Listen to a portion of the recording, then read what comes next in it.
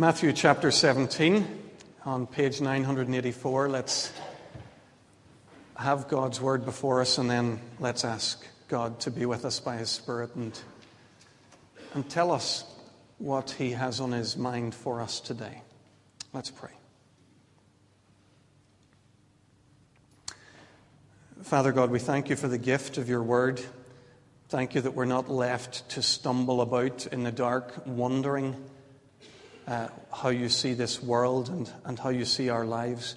Lord, thank You that You've revealed Yourself to us. Lord, make the reading and hearing of Your word and reflecting on it the very bedrock of our lives. And we pray that You would use this few moments now to teach us more of Yourself and to change us more and more into the people You want us to be. Amen.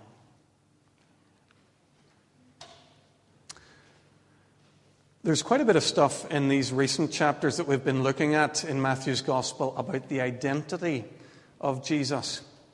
Some of the guys closest to Him are really beginning to work out who Jesus is. So in chapter 16, we learned of Peter's great confession in Caesarea Philippi.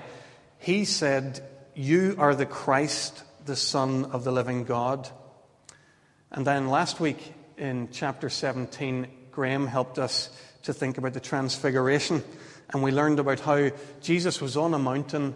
He shone there before His disciples to see. But a voice spoke from heaven, God the Father, saying, "This is my Son, whom I love.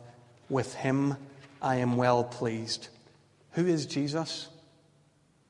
He's God's Son. Peter saw it, and the Father confirms it.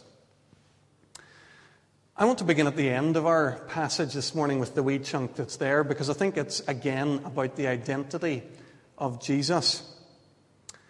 After their trip up north, Jesus' disciples have come back home to their base in Capernaum on Lake Galilee. And the temple tax collectors come and they ask Peter, "Doesn't your master, your teacher, pay the temple tax?" Now there's a standard tax here, the 2 drachma tax collected by temple authorities. Every Jew was required to pay it. So there's nothing very unusual about their request. They're keen to see that Jesus would pay his tax just like anyone else. When he's put on the spot, Peter immediately defends Jesus and he says, yes, he does pay his temple tax. Matthew records a fascinating conversation that Jesus then has with Peter. Jesus asks Peter, "From whom do the kings of earth collect duty and taxes? From their own sons or from others?" "From others," Peter answers. "Then," says Jesus, "the sons are exempt." Jesus is making the point that he's under no obligation to pay a tax regarding his Father's temple. Although he's not under that obligation, he goes ahead and he pays the tax. He says he doesn't want to cause offense. If the temple tax collectors knew who Jesus was, they wouldn't be coming looking for 2 drachma from him. Maybe I could capture Jesus' argument in more contemporary terms. Do you think Malcolm Glazer's sons pay for tickets when they go to watch Man United at Old Trafford? I don't think so. Do you think Richard Branson's kids pay to fly Virgin Atlantic? Probably not. What about the Bill Gates family? Do you think they paid for their copy of Office 2007, which they use on their home PC? I don't think so. When your dad owns the whole show, you don't pay your way. When the whole thing belongs to your Father, everything by rights belongs also to you. This wee story, this wee scenario, it's another identity scenario. If those guys, those temple tax collectors knew who Jesus was, they wouldn't be coming with a handout looking for 2 drachma.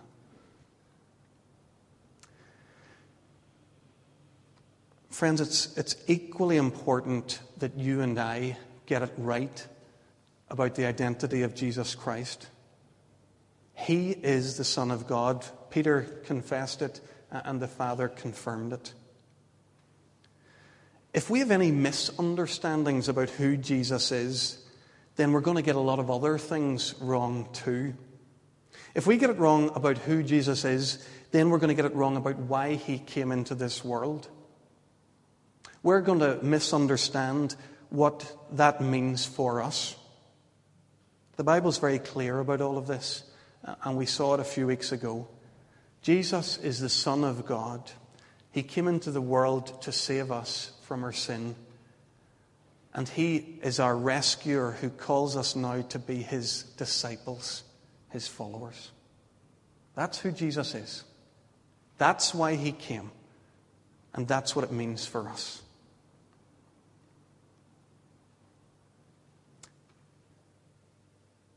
On Tuesday evening of this week, we're going to go out and meet some of our closest neighbours here in Ballyhackamore. We're going to learn about the real needs of this community so that we can begin to make a real response.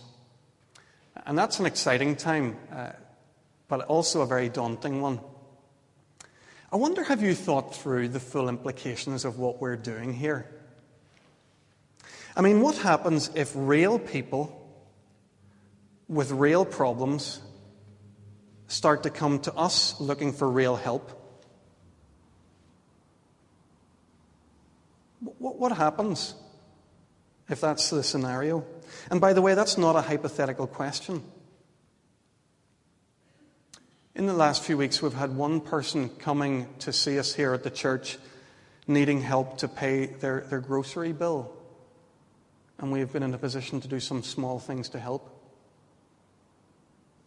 Just this week, I met up with a person who contacted me because their home life and their domestic context had become entirely intolerable, and they're in desperation and they want help. There's nothing hypothetical here. What happens if real people with real problems begin to approach us looking for real help?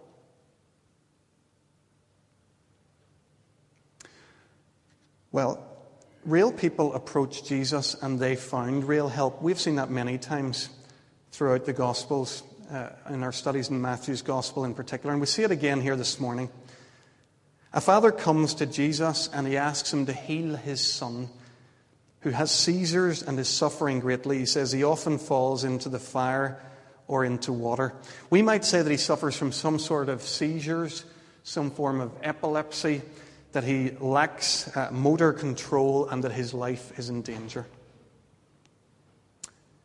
I want you to notice a few things just about this as we go. It's interesting that the father comes to Jesus believing that Jesus can help him. He's maybe heard about the healings that Jesus has done, the lives that Jesus has changed in that community, so he expects Jesus to be able to help him. What's more surprising maybe is that the same guy had expected that Jesus' disciples could help him. Matthew tells us that in verse 16. Now, it might seem strange to us that this father should approach Jesus' disciples and expect them to help, but actually that was the most natural thing in the world for this guy to do. You see, he understood how discipleship worked. Disciples are people who spend time with their master and learn from their master how to become like their master and do the same things that their master does. So if Jesus has a reputation for healing people, then it's absolutely valid to approach the disciples of Jesus and expect them to be able to heal. It wasn't just this man who expected Jesus' disciples to be able to heal. Jesus expected it too. Jesus had given them power to do just this kind of thing. Flick back a few pages. Matthew chapter 10, verse 1. This is a moment where Jesus is sending the fellows out. Matthew 10, verse 1. Jesus sends them to drive out evil spirits and to heal every disease and sickness. Look down to verse 8. He instructs them to heal the sick, raise the dead, cleanse those who have leprosy, and drive out demons. Jesus has given them exactly the power that they need for this incident, which presents itself in our passage today. So the man expects Jesus to be able to heal the disciples to be able to heal his son. Jesus expects his disciples to be able to do it. Even the disciples themselves expected to be able to do this. Look at verse 19. After Jesus exorcises the demon and heals the boy, the disciples ask, why couldn't we do it? Why couldn't we drive it out? They're genuinely surprised. You see, they know that Jesus has given them this power. They've maybe even used it before. It's quite possible that they have driven out demons and that they have seen the kind of healings that we're talking about. Why couldn't they bring real help to this real person in this very real need? Jesus gives his reason in verse 20. Because you have so little faith. Fellas, you didn't believe that I would work through you. This guy came to you for healing, and you thought it was all down to you. You thought that everything depended on you, on your skills and your abilities. You forgot that everything depends on me. You forgot to depend on me. You couldn't heal this guy because you'd so little faith. It's reminiscent of a situation which we looked at a few weeks ago when Peter tried walking on water. Do you remember that in Matthew chapter 14? Jesus was walking on the water of Lake Galilee in the dead of night, and he came to his disciples in their fishing boat, and he invited Peter to come out to him on the water. Matthew tells us that Peter got out of the boat.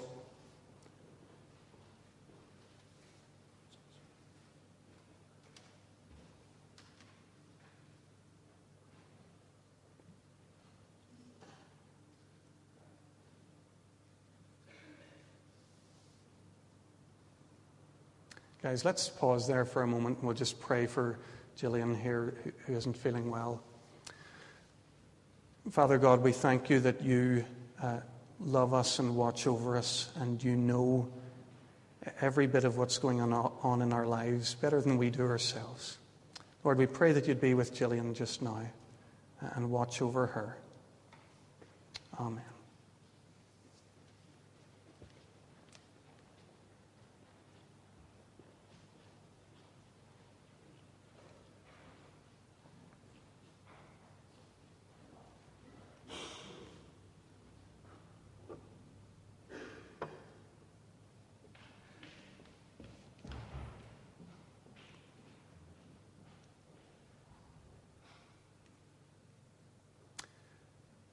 Jesus' disciples are struggling to have faith in him. And as I say, it's reminiscent of that moment when Peter struggled to have faith in Jesus when he was walking on the water, recorded for us in Matthew 14.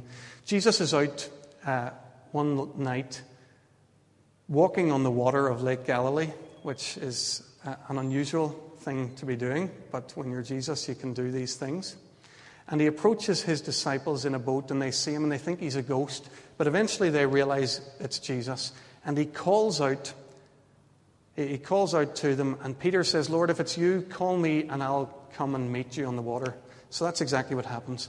Peter gets out of the boat, Matthew tells us. He walks on the water and he comes towards Jesus. But when he saw the wind, he was afraid. And beginning to sink, he cried out, Lord, save me.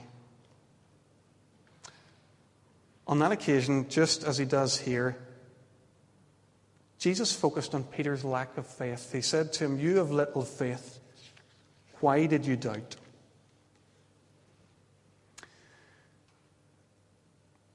Friends, I'm becoming more and more convinced that God wants to do wonderful things through his people.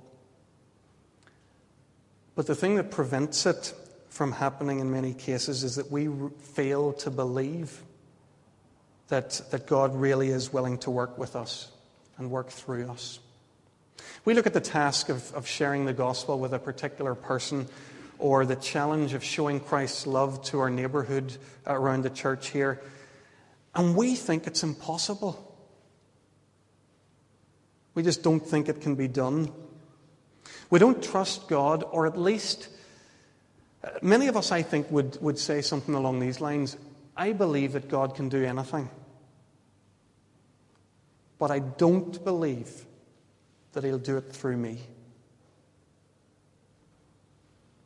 In both of these scenarios where Jesus challenges the disciples for their lack of faith, it's because they lack belief that Jesus will work through them. So long as we fail to trust God, we limit what God can do through us. So Jesus has been honest with his disciples here. He said, listen, fellas, the problem here is that you struggle to trust me. You struggle to believe. But he doesn't stop there. He goes on to inspire them with a vision of what life could be like if only they began to trust him and believe. He says, if you had faith as small as a mustard seed, you could say to this mountain, move from here to there, and it will move. Nothing will be impossible for you. Fellas, if you had only the tiniest amount of faith in me, a mustard seed, that's the smallest thing we can think of. If you had only the tiniest amount of faith in me, I could use you to do incredible things. Your faith would grow. Your capacity to do the things that I call you to do would grow. I could use you quite literally to turn the world upside down. Folks, you may or may not be familiar with how the story ends for these disciples of Jesus. What Jesus predicted here is precisely what happened. They didn't speak to a mountain and find that it moved from one place to another. They did something far greater than that. This failing, faithless, bungling bunch of disciples within the next generation changed the face of the Roman Empire. They began to believe that Jesus, by his Spirit, would work through them.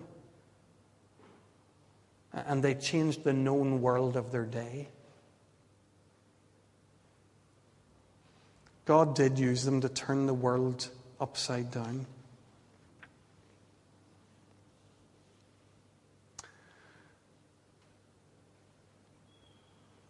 Friends, if only we could believe, if only I could believe, and we do it together. When we're faced with an overwhelming situation, like a person who we think will never respond to Jesus,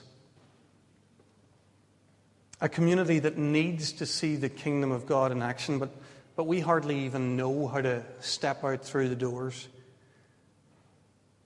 Whenever we're faced with those kind of scenarios, what we tend to do is we work out how we can try harder or become more skilled or improve ourselves, our gifts. But Jesus, he says something different. He says, learn to believe in me. Learn to believe that you can do anything that I want you to do in my name. Nothing is beyond you if it's the thing that I've called you to. I'll make you able to do it.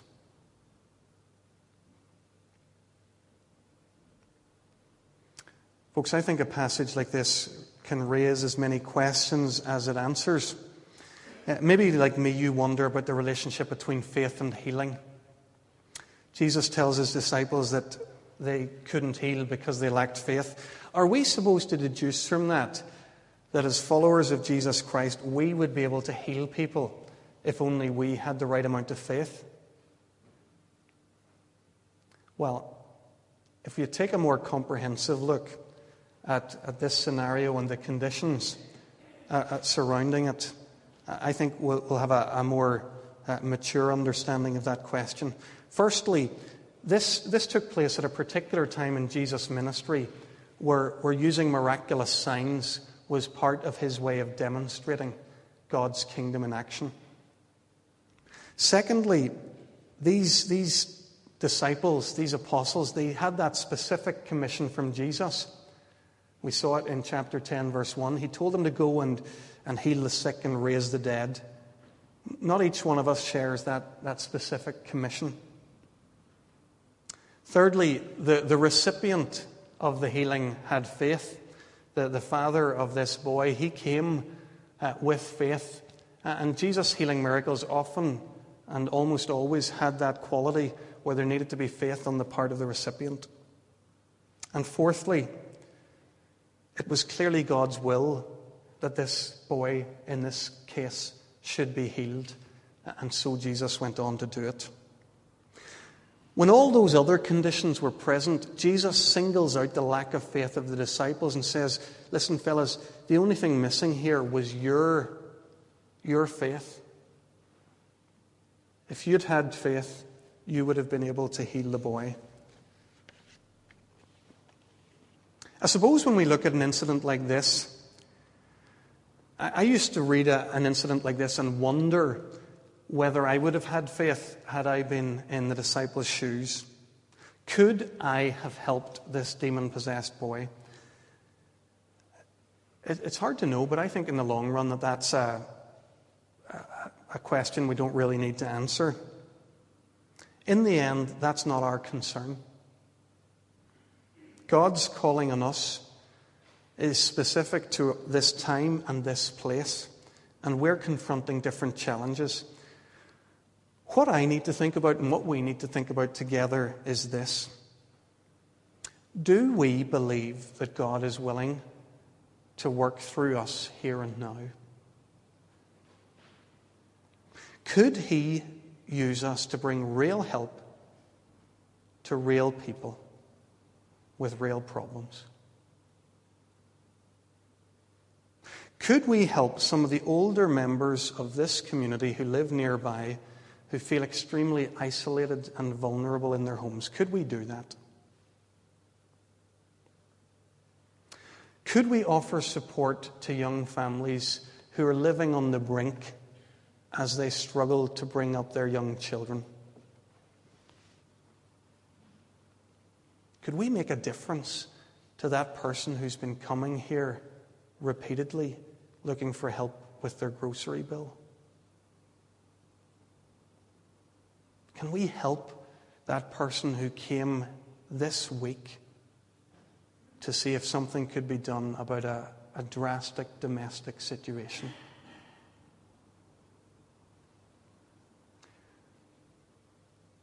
Do we believe that God is able to do that kind of stuff through us? In East Belfast in 2009. Do we trust Him? Do we believe?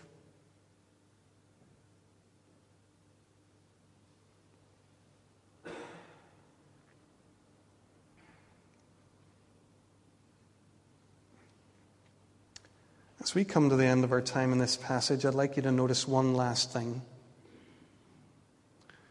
Jesus insists again that we keep the main thing. In verses 22 to 23, straight after He's performed a healing miracle, Jesus says, the Son of Man's going to be betrayed into the hands of men. They will kill Him, and on the third day He'll be raised to life. To those disciples standing before Him, and to the church of today, Jesus says, by all means, grow in your capacity to bring healing into the lives of the people around you. That's precisely what I want you to do. That's where I want you to learn to trust me. That's the work I've called you to. But remember this. I came to heal people entirely. I won't be content ever to bring physical or situational healing to people while they're still sick in their sin.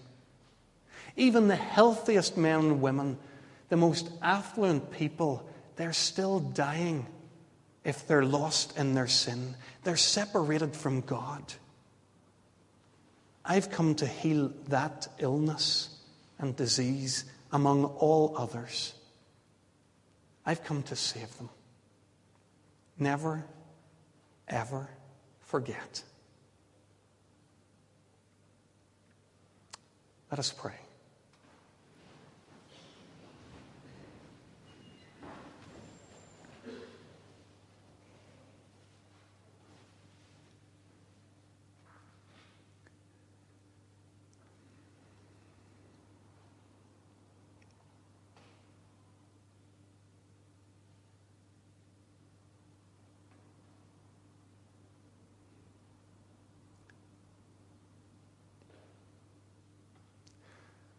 Father God, we thank you for the beautiful message at the core of the Christian gospel that you want sick people well.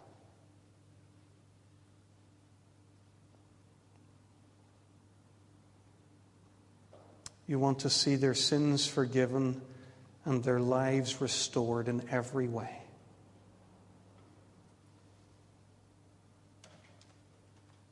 Lord, thank you that Jesus came into this world for that very reason, to save us from our sins. Lord, thank you too for the privilege that you've given us to work alongside you in bringing healing into this world.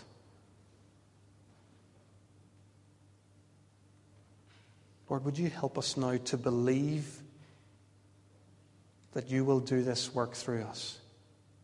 Lord, give us just a speck, just a tiny amount, something to begin with, something that might grow. A sense that you are working in us and through us. Lord, we offer our unbelief to you. We pray that you would come and plant a mustard seed of trust and of confidence deep within us.